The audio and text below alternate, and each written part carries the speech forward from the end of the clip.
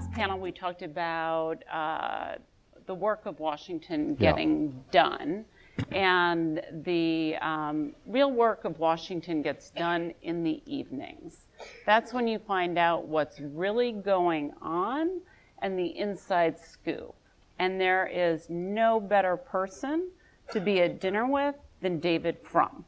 So I know this isn't like a salon dinner with 12 people, more like 1,000, but I want us to treat it that way, which is to talk about what's really going on with the utmost candor.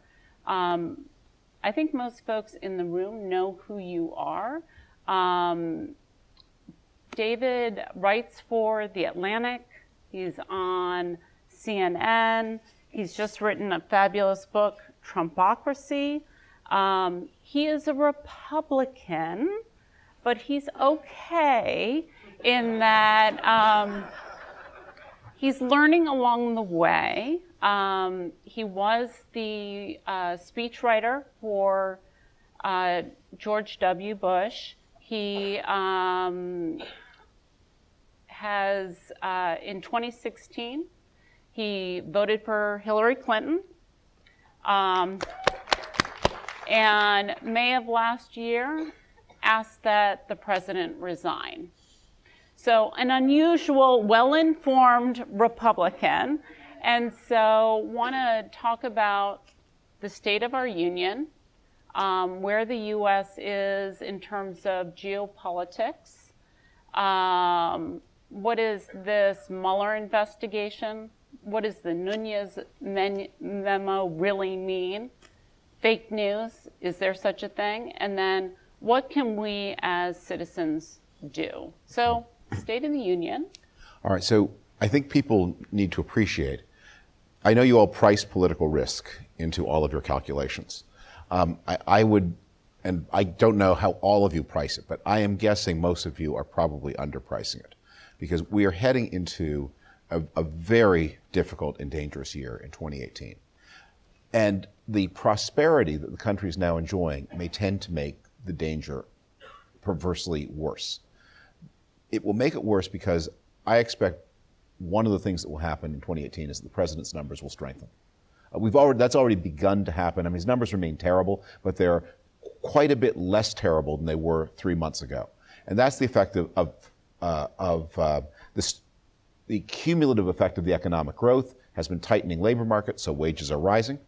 And people will begin to see, not everybody, not Californians, because it's at your expense, but people in the president's constituencies will see some improvement in their after-tax income. As the president becomes stronger, his party in Congress is becoming weaker. The Republicans are heading for a bad year in 2018. Probably not as bad as everybody thinks right now, but a bad enough year. It takes three political branches, House, Senate, and President, to pass a tax cut, but it takes only one of them to defend the tax cut, and they will want to defend it. And so as the party position weakens, as the president's position gets a little bit stronger, they will cling more tightly to him. The basis of the relationship between Trump and the congressional Republicans has always been an exchange. He doesn't have political ideas in the ordinary sense of the word, but they do. There are a lot of things they want to accomplish. He will give them signatures, they give him protection. Protection both from his vulnerabilities for financial wrongdoing and protection from the national security dangers that he's accumulating. And what we have seen, we can talk about this in a minute, in this Nunez story, is an indication of how far the congressional Republicans will go to protect the president.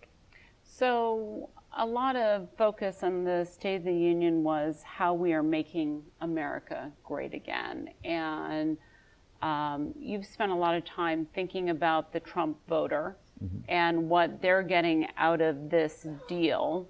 And how's it working out for them? The country is more prosperous. You should not think, when you think of the Trump voter, you should not think of the most hard-scrabble people in America. The most hard-scrabble people in America are outside the political system. The best description I've ever heard of a Trump voter, the true Trump voter, is a successful person, or really a successful man, in an unsuccessful place. Think of the vice principal of a high school in some deindustrializing town. He's got a steady job. He sees deterioration around him. He's a functional person. He believes something can and should be done, and it's not obvious what that thing should be. And those voters have been quite loyal to the president. When you think, though, about the year ahead and the Making America Great prop, on the world stage, and this is maybe the most important part of the political risk, the situation again becomes more and more dangerous. We are alienating friends, and I fear very much we're on a path to conflict in Northeast Asia. So David coined the phrase axis of evil. At that point in 2002, it was Iraq, Iran, North Korea. What is the axis of evil now? Well, what that phrase tried to explain was something that everybody today, or just about everybody, would acknowledge that was true, but at the time was actually strangely controversial. We all now know that the North Koreans and the Iranians have swapped technologies. That Iran got the benefit of North Korean nuclear technology in exchange for missile technology. We know that North Korea helped Syria with the nuclear program that the Israelis blew up in 2007, I think it was. We know that Iran funded Hamas and Hezbollah, even though one was Sunni and the other was Shiite. In 2002, it was a clever thing to say that all of these things that were happening could not happen. And so the president was trying to explain that the United States confronted not a phalanx, not united set of enemies, but interlinked networks of threat around the issue of the distribution of weapons of mass destruction, and especially nuclear technology. And that was an alarm he tried to sound in that speech. The speech became very controversial. I think if you pick it up and read it today, you will see very little that you would disagree with. So 16 years later, who are our real enemies? Well, 16 years later, on the world stage, you face the nuisance countries, North Korea and Iran. You face the mischief makers in Russia, and you face the longer-term challenge of China. And I don't think it's right to call China an enemy, but it's a rival. And one of the things that is so dangerous about the Trump years is the Chinese, a lot of things that are terrible about the Chinese system, but there's one thing that if you're a Chinese neighbor, you can take for granted, which is they're very predictable. You know where you stand, you have a good idea what they will do, you have a good idea what they will not do. As the United States becomes unpredictable, we become a source of insecurity. I mean, think of it from the point of view of somebody in South Korea. They know exactly where they stand with the Chinese. They know what they will have to pay for protection from China. With the United States, I mean, they hear talk of preemptive war from the United States in their neighborhood. It's a very compressed space. And one of the things that really is alarming about the year ahead, Donald Trump has not had very many enjoyable days as president. But one of his best days, maybe the very best day, was the day he fired those 60 cruise missiles into Syria. It was beautiful. Bang, bang, no return address, nothing happened, and he got fantastic cable news coverage. Cable loves those images. And I worry a lot that left him with a false idea of what a military commitment looks like, and it left him with a false idea of the media rewards. And this guy with media, he's like, if you own a Labrador Retriever and have ever held a dog biscuit in front of it and watched its eyes move, this is our president. That he craves media acclaim, and he shows it. You know, there's a wonderful moment in one of the John F. Kennedy press conferences where he was asked, "What do you think of the press you get?" And he referenced there's a cigarette ad in the early '60s that asked, "Are you smoking more and enjoying it less?" And President Kennedy answered, "I'm reading the newspapers more and enjoying them less." And it was a funny line. It's probably very true. But he didn't show the need. This president shows the need. North Korea. I mean, it feels like 2 months ago we were all at high panic. We are on the West Coast, which you affectionately refer to as the best coast. You should be alarmed. And what you should be alarmed about is this is all happening. Donald Trump, and I describe this in the book, Donald Trump is not an intentional dictator exactly.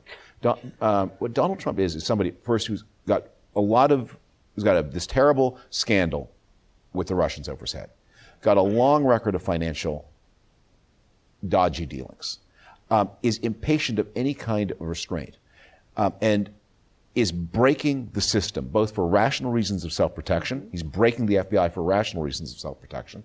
And he also breaks things because he just cannot do anything but break them.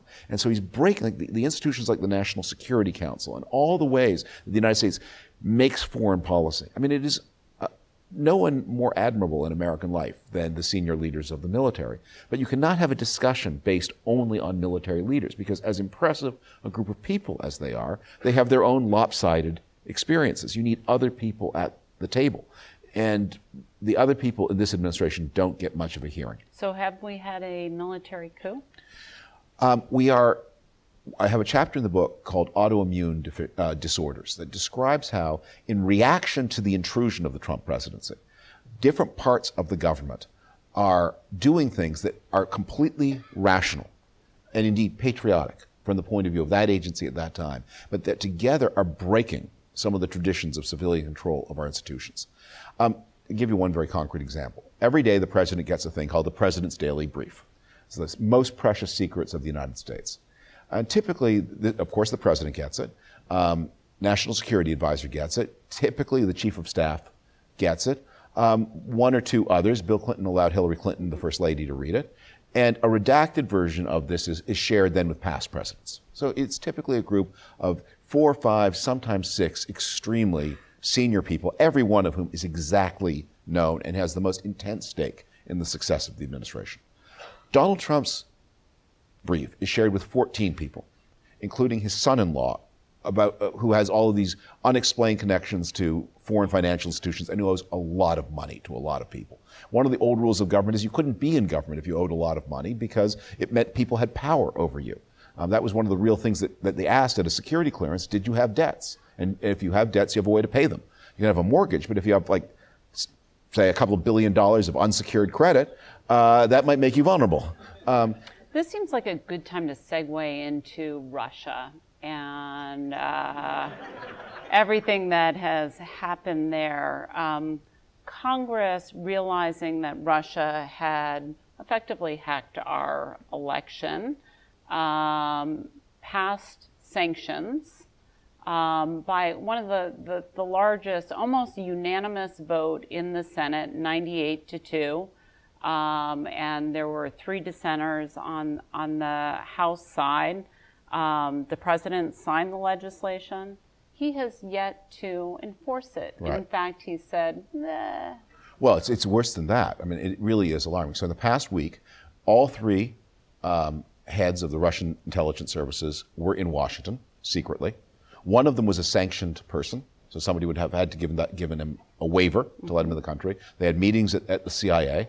And after the meetings, the president chose not only not to put all of the sanctions in effect, but instead of the sanctions, I mean, which he had the power to do, sanctions, he can always waive them, instead of the sanctions, that the administration was supposed to publish a list of they had a list of the people who are closest to Vladimir Putin, the oligarch list.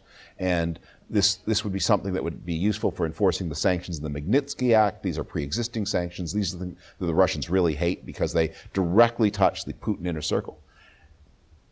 And what it turned out they did is, instead of producing a proper list using the unbelievable intelligence gathering capabilities of the United States, is they reproduced a list from Forbes.ru of 95 rich people in Moscow, some of whom were Putin opponents, by the way, and some of whom were, are people who are not especially close to him. And they plagiarized that and presented that as the work of the United States government. So it indicates they're not very serious about this. But where's Paul Ryan? Where are the Republicans pushing back and complicit. Saying... They're totally complicit. The essence, because the reason I use this term Trumpocracy as opposed to anything to do with Donald Trump personally, is the president does not govern. It's not a one-man show. Even if the president were a lot harder working and better informed than Donald Trump, it cannot be a one-man show. It is that the power of Donald Trump is the power of a system. It rests on the complicity of members of Congress. It rests on control of the executive branch. And so, as I said, they have that deal. Trump signs legislation, they give him protection. So that brings us to Special Counsel Robert Mueller III, otherwise known as Bobby Three Stick. for people who have day jobs, who are building companies, there's a lot going on, but it's so much noise, it's almost like you can't track what's actually happening. Where is Mueller in the investigation? He's in terrible danger right now. That's what this whole Nunes nonsense is about. That every person who's been in the law enforcement chain of command that is supposed to get to the bottom of this. Because what happened with Russia is, I don't want to use the term hack the elections, that suggests that they tampered with the voting.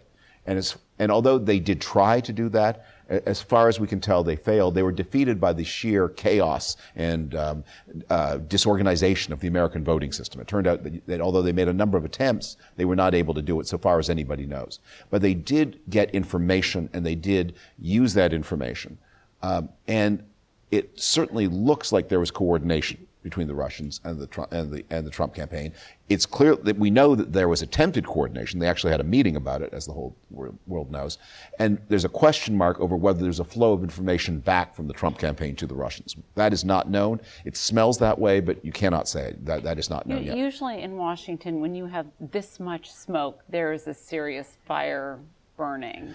But, so you worry talk about that. So what is happening with this Nunes business is this is the effort of the House Republicans to support Donald Trump in discrediting the investigators, to give them a justification either for firing them, or more probably, what is more likely to happen, is when the Mueller report comes, to give Republicans an excuse for ignoring it, backing the president, and saying, we will not take action on these findings.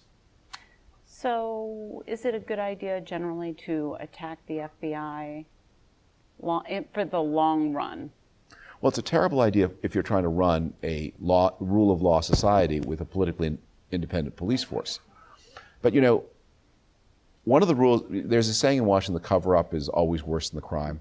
That really depends on what the crime is. Mm-hmm. If you've got a dead body in the bathtub upstairs on the second floor of the White House, cover-up may be your best option. Mm-hmm. So what is the timing? People keep waiting for the investigation to close, and they're waiting for that next step. Well, I have no idea what the timing is, but this is part of bracing yourself for risk and crisis ahead, because here is I think a very possible, maybe a highly possible outcome of the Mueller investigation. What did the Trump people do that was legally wrong? I mean, it's illegal to hack, and it's illegal directly to receive a hack.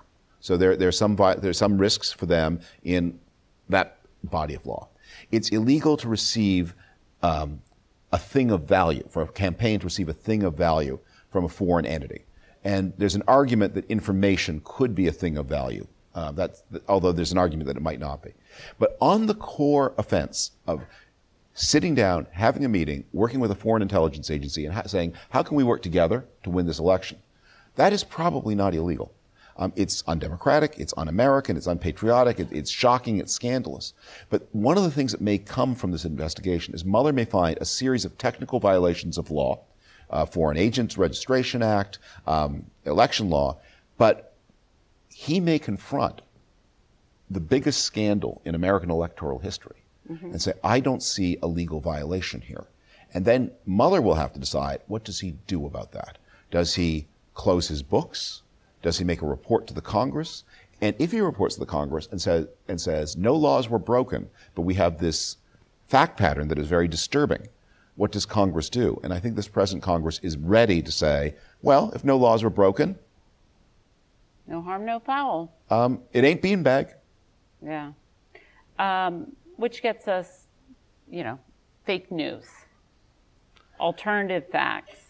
Well, fake news was a phrase coined to describe a very real thing, which is the deliberate creation of politically useful disinformation by sinister actors, foreign and domestic, in order to achieve a political end. Mm-hmm. Donald Trump has applied that term to accurate reporting that he finds inconvenient. But it's really important to understand how the fake news worked and how it worked in tandem with the Trump campaign, the single most read piece of fake news in the 2016 cycle was a story that was created that said that the Pope Francis, had endorsed Donald Trump. And it was originally created in June, and then it was recirculated in October. Now, you will remember that in April, Donald Trump had a Twitter fight with the Pope. One of the rules of American politics used to be, don't get into Twitter fights with the Pope. But he got into a Twitter fight with the Pope. So this was a point of vulnerability. Somebody recognized that Donald Trump had a problem with culturally conservative Catholics, who are very important in the upper Midwest, the area where the election was decided. And this fake story was created and then circulated through Facebook. More than 1 million people saw it in the month of October, claiming that there was a papal endorsement of Donald Trump. When the Podesta dump hit, within 45 minutes, by the way, after the Access Hollywood tape was released, somebody had timed this very well.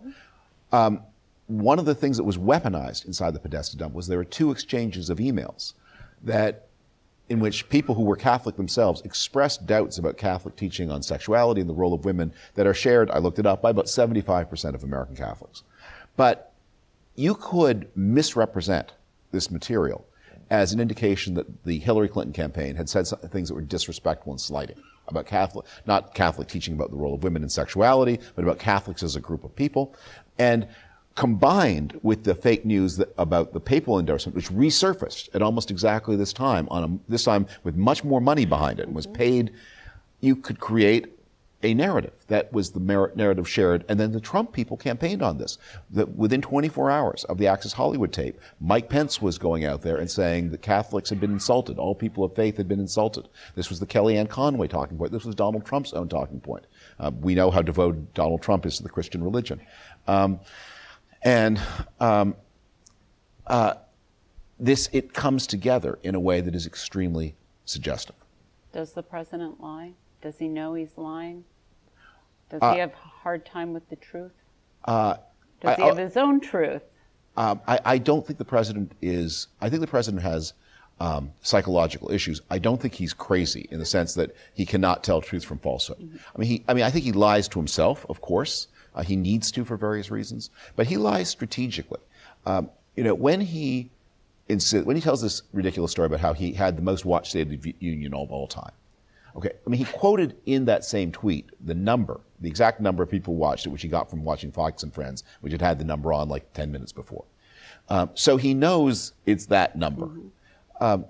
He needs it for his own ego purposes to be the biggest ever, but he also needs to tell this story that he is a massively popular figure. And he creates all kinds of lies to that effect, the fake voting and so on. And that then is a resource for people around the president who will flinch from an outright lie, but as vice president, members of his team, to create the impression, well, that's what the job the American people elected him to do. That's who Donald Trump is. He speaks for America, and that they want to read out of the country. A whole lot of people belong to the country. So the next obvious check on this White House is the election. And as you stated at the beginning, the president's getting stronger, the party is uniting behind him, but we've also seen record retirements. Mm-hmm. We have 3 senators, Republican senators, who aren't running again. We have 34 House members who are not running again, 10 of whom are chairmen of committees.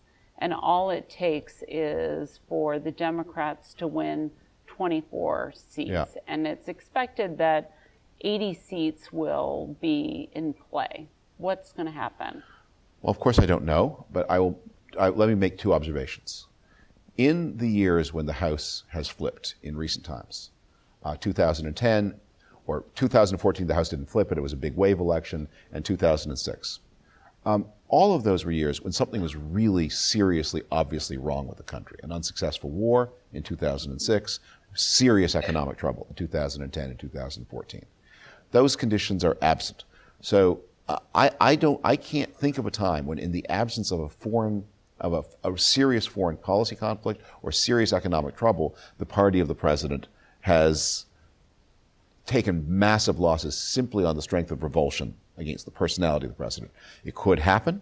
The president's approval rating is a very powerful indicator. I talk about that in the book. When the president is below 50%, that's a powerful indicator of how many seats are going to be lost.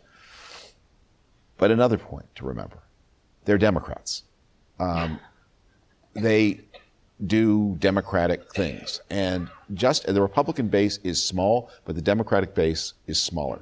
And the shutdown fight was an example of the terrible political instincts of the leadership of the Democratic Party, and more specifically, how the needs of the 2020 presidential candidates are pushing the party into places that make it uncompetitive. And I'll be very concrete about this.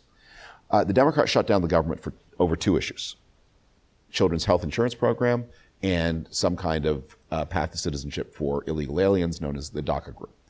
The Republicans instantly surrendered. As soon as the Democrats shut down the government, the Republicans instantly surrendered on CHIP, on the children's health program, as was predictable, converting the shutdown into a fight over illegal aliens. The Democrats in the House and Senate, or especially the senators, were horrified by this, but the 2020 people liked it because they think this is going to be a very important issue in the primary struggles. So the needs of the 2020 candidates push the Democratic Party in the House and Senate into a dangerous place, and they're going to wear the shutdown.